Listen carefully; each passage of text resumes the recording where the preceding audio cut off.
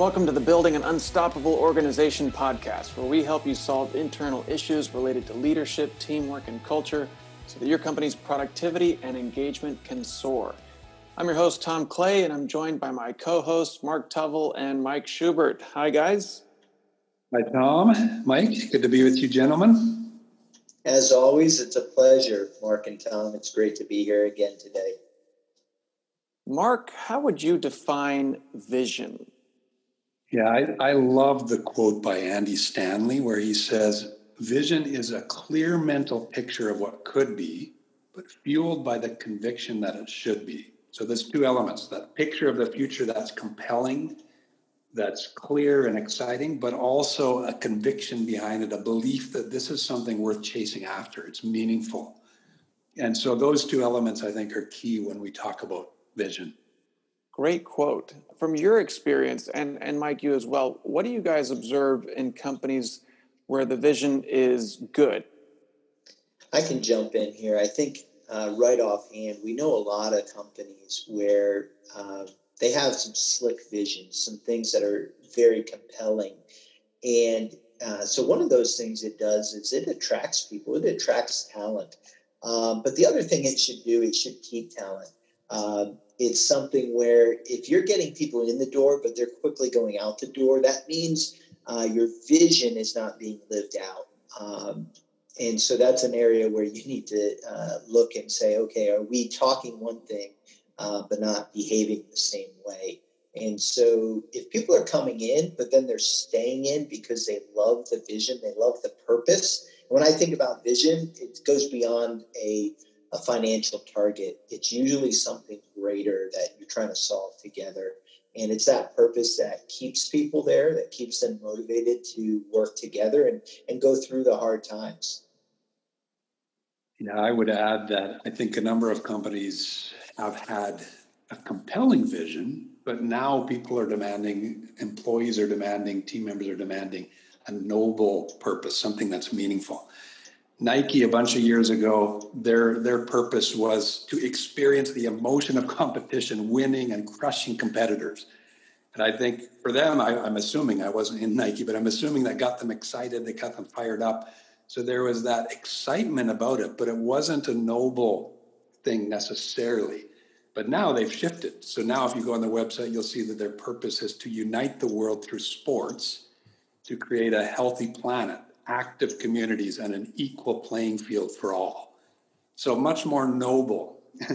And both of them are, compelling, but the second one has that meaningful piece to it. Makes the world a better place. How do you make sure that this noble aspect is authentic and not just kind of pasted on there as something that we're supposed to have these days? Yeah, that's good. I think some leaders, as they're developing this, can have the tendency to copy others. And you got to be careful that you don't do that. You can get ideas on how it should be phrased and pitched and that kind of thing from others, but it really needs to be true to who you are as a business. It needs to ring true. You want your team members saying, yeah, that's us. That's who we are. Mm-hmm. And so it in many cases, it links to the founding of the organization. Not always, because organizations shift, but it could link to that founding and that initial reason behind it.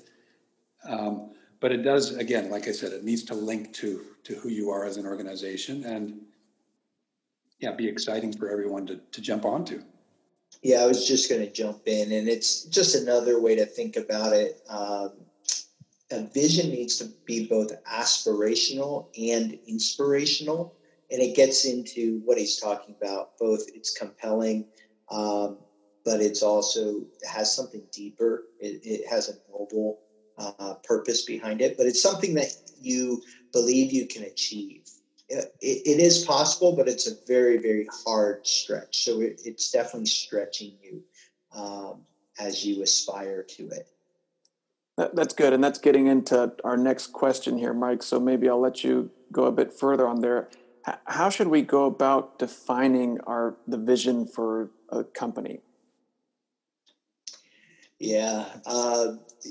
We love Jim Collins' work, and he has something that he calls the vision framework. But when you think about the purpose, he likes to say it needs to be something that it's going to last for 100 years. So that really expands your thinking as you think about your company's purpose. Is this something that could stay with the company for 100 years? If you can accomplish it in 5, 10, 20, even 30 years, it may be more a mission than a purpose. And so that, again, helps you think about the noble purpose that Mark was alluding to. If it's something for 100 years, maybe you're seeking to, create an equal playing field or bring opportunity for those that are less fortunate, or, whatever it is, but it has to connect with who you are. I agree with Mark. If there's this dissonance between who you are and what you say, it's going to do a lot more damage than it's who you are, but it's also who you want to become at the same time. So it's coming from that root. You have a seed of an oak tree. It's still going to grow up to be an oak tree. It's not going to be a palm tree, right? So who you are is that seed, but how grand is that oak tree going to become? That's that vision, that goes beyond where you currently are. And when you say who you are, who is the you, would you say? Yeah, it depends on what stage you're at. But if it's the founders, it's that core team as you're beginning to lay out your values, the culture, what you're all about. But as you go, it does shift. Sometimes your awareness increases, and so you have to be flexible to shift with that. Probably not every 6 months, but minimally every 5 years, you need to be looking at your vision and say, is there anything that needs to be adjusted here? And definitely you want to include different stakeholders. So it shouldn't just be a one person defining, but it's something where you're getting feedback from all the different stakeholders, because that's where you're going to get the check on, does this ring true to who you are? And does it inspire? Does it motivate? And do people say, yes, I want to get behind that? So that's what we try to help both internally in our own companies and also with friends as we help them develop their visions. It's a high bar. 100 years, aspirational, but achievable, makes people say, yeah, I want to do that. Also true to who we are. Really, really, really good, but it's sounding difficult to do. Mark, how would you answer that question on how should we go about defining the vision? Yeah, it is difficult, Tom. Not just defining it, but also establishing something that's so compelling and so meaningful. I think, like Mike said, getting stakeholders involved is key, but it's not a democracy in that you say everyone, hey, what do you think? Leadership still needs to drive that process and make sure that what is being developed is real meaningful. And because often if you just ask everyone, you're going to get a whole bunch of different answers that kind of lead in different directions. So there needs to be some help and support in bringing it together, in clarifying it and making sure it's compelling and making sure that everyone's on board with it. So we have a process that we've led people through as well that helps them clarify that and helps them socialize it out, helps them build buy-in. And then, it is amazing when you have a strong vision, a clear purpose, clear idea of where you're going, who you are, just how much of a difference that makes as you are attracting people, as you're hiring people. And as Mike said at the beginning, people will stay a long time. And that sense of pride is so strong. With some of the people we work with, we use the ENPS survey or a survey to kind of test satisfaction. And one of the businesses that we lead, no doubt what consistently comes forward in those staff surveys is the noble purpose, and that vision is really what attracts people to the team. So it is powerful. And how would Mike said something about this earlier. How would you differentiate between mission and vision?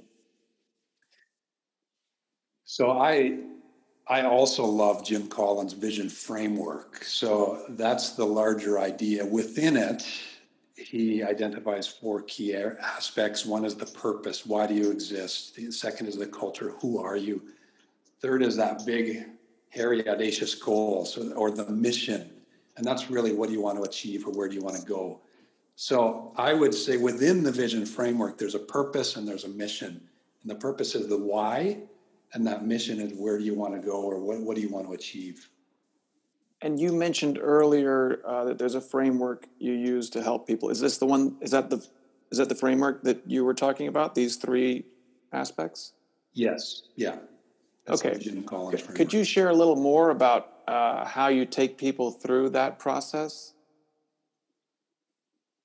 Yeah. So we've done it through a number of offsites with leaders, and they do a bunch of pre-work in advance where they're thinking through this. So they come to those offsites really primed and ready.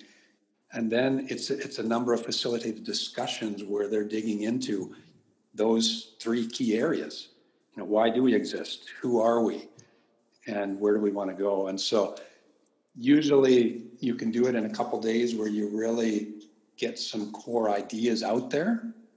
You're not done after 2 days because you do have to get that buy-in and make sure that it fits. But you can get a lot done in those 2 days where you're getting those ideas out. So it's a lot of facilitated discussion, evaluation, brainstorming, and putting it together. And what I'm hearing there is that this is not something that's done very quickly in a 2-hour meeting or something like that. It sounds like people need to get away, really do some soul searching and come together and figure out what they're all about. I've heard a few words that are bringing the concept of a story to mind, because you said about that something needs to be compelling and worth doing. How do you guys see the elements of story fitting in with vision? Mike, why don't you start us on that? Well, yeah, Tom, in the vision framework that Jim Collins lays out, there's a section, kind of the last thing you do it's called vivid description. And it's basically the story. So what is the story that you're going to be sharing with everybody that talks about who you are? It talks about where you want to go, and it talks about how you think we're going to get there. It connects with, Simon Sinek, start with why, right? So you want people to know why you exist. And, but you're also through story sharing some snippets of what you're going to create together. And that gets exciting, for a lot of people, but Mark said, it takes some time. And the nice thing is, if you take the time to create that story or that vivid description together, your leaders and your managers and your supervisors begin to speak that story, and they begin to emphasize that story as they see team members maybe living out those values. And when you make those connections, you say, see, this is exactly what we're talking about. So for us, one of our companies, we want to talk about having a generational impact. And so as that is dialogued and discussed and shared in our company, when we see people doing things that are helping move our vision along, not just to the first generation, but to the next generation. We had one of our managers want to bring his son out for a while just to develop him and to allow him to see what he's doing. That's a concept of that generational impact, right, that we want to see. How do we pass that along? And so that's something we want to applaud and encourage and continue to speak about in our team. Yeah, I would add stories bring it to life, as Mike talked about. They're what makes it more compelling. Walt Disney, their purpose has been to make people happy. Great purpose, simple purpose, very inspiring, but it's those stories of happiness that really bring it to light. And as they highlight them, as they, tell their staff about them. And so it's that envisioned future and giving story to that. But as Mike said, when you see it in the day-to-day life, you highlight it, you can affirm it, and it brings it to life. And stories, they connect with feeling as well, which is important for buy-in, and that emotional side is important when you're trying to make it compelling. It's got to be real, it's got to be rational, it's got to be logical as well, but the stories is what bring it to life, I think. How can we keep vision from just, in a lot of companies, it ends up just being words on a wall or something that people saw when they were onboarded? How do you keep it alive? And I'm hearing a lot of answers to that in the things that you guys are saying. It sounds like the leaders need to be the ones who emphasize it through highlighting stories that they see happening that support the vision. But maybe, more, how should leaders think about keeping a vision alive and a relevant part of people's day-to-day work? Mark, what do you think? I think over-communication of it is important. I say over-communication because we tend to under-communicate. And we think, I've said it before, so they know it, they get it. But we just got to repeat it over and over and let people know it's meaningful. So those key meetings, keep finding different ways to communicate it, to bring it back to them. And just because you said it earlier in the year doesn't mean you shouldn't say it again. In fact, you should say it over and over again. That would be the first thing that comes to mind. Secondly, embedding it into our systems and processes.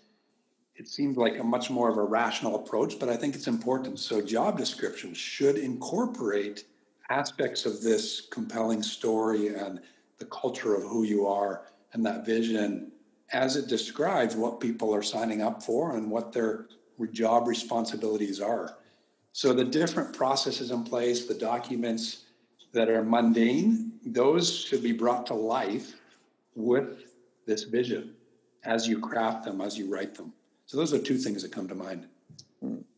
If I can jump in, Tom and Mark, last week I was sharing about this topic with about 40 of our leaders, and we were doing a virtual call, and I was talking about the importance of setting the direction. And there's two main things that you got to do when you set the direction. We mentioned it earlier, but you want to start with why. Again, Simon Sinek has a whole book on it, but you start with why. What's the purpose of whatever I'm telling you? But how does it connect to the big picture? That's the other component. So start with the why, the purpose, but how does it connect with who we are, with what we're trying to accomplish? And when you do that, it's easy to bring in this entire, idea of vision. And one of the participants, one of the team members at the end of the call was asking, so how often should I be setting the direction or talking like this? And I thought that was a great question. But I said, minimally, I think you need to be doing it daily. Like in your daily meeting with your team, you need to be setting the direction and be very intentional. But throughout the day, you also need to be looking for ways to connect what your individual team members are doing and connect it with our culture, connect it with our vision, because that's how it's going to be embedded deeper into their lives. And so, again, how often? Daily, but also every opportunity you can do it one-on-one. You're speaking about the vision. That's super practical and super helpful to see how much it needs to be overemphasized. My guess is there's going to be some leaders listening to this who are thinking, okay, maybe I could do the 2-day offsite, and if it's really important to define this thing really well. And but now you're talking about something I got to do every day, maybe multiple times a day. You got to really make a business case for me of why this is so important. How is this going to impact my my business, my profit, my bottom line, to really have this whole vision thing nailed down. How would you respond to someone who's having that kind of thought right now? I would say that this is not necessarily a bunch of additional work. It should be embedded in the work that you are, some of it should be embedded in the work that you are doing. So as you're talking with your team and what you're going to accomplish the day, if you do a daily check-in or something like that, then you infuse vision into that. And yeah, there's probably some preparation, some thinking you need to do around that, but it becomes natural after a while. It becomes a part of who you are. So a lot of it is embedding it into your day-to-day and not a bunch of additional work. It's more just changing how you lead and how you think. But as far as impact, I mean, you look at all the great companies who are performing exceptionally well, they have a strong stated vision. And they're seeking after it, at least the sustainable ones. I think without that, you can push for short-term success, but it's the enduring organizations that have it. So from reaching your business goals, if you don't know where you're going, you're not going to reach them. I think that's key, but also just if you want to raise up some engaged and high-performing teams and individuals in your organization, this is just so key. Without it, you're not going to attract people, you're not going to keep them. And so I think it's key to everything that we're doing. Yeah, that's huge. I remember we did another podcast around employee engagement. We talked about switching from extrinsic, or not only doing extrinsic motivators, but intrinsic ones. And I think this ties in really strongly to one of those intrinsic motivators for people to be also emotionally engaged and bought in to what their company is doing and how their job matters.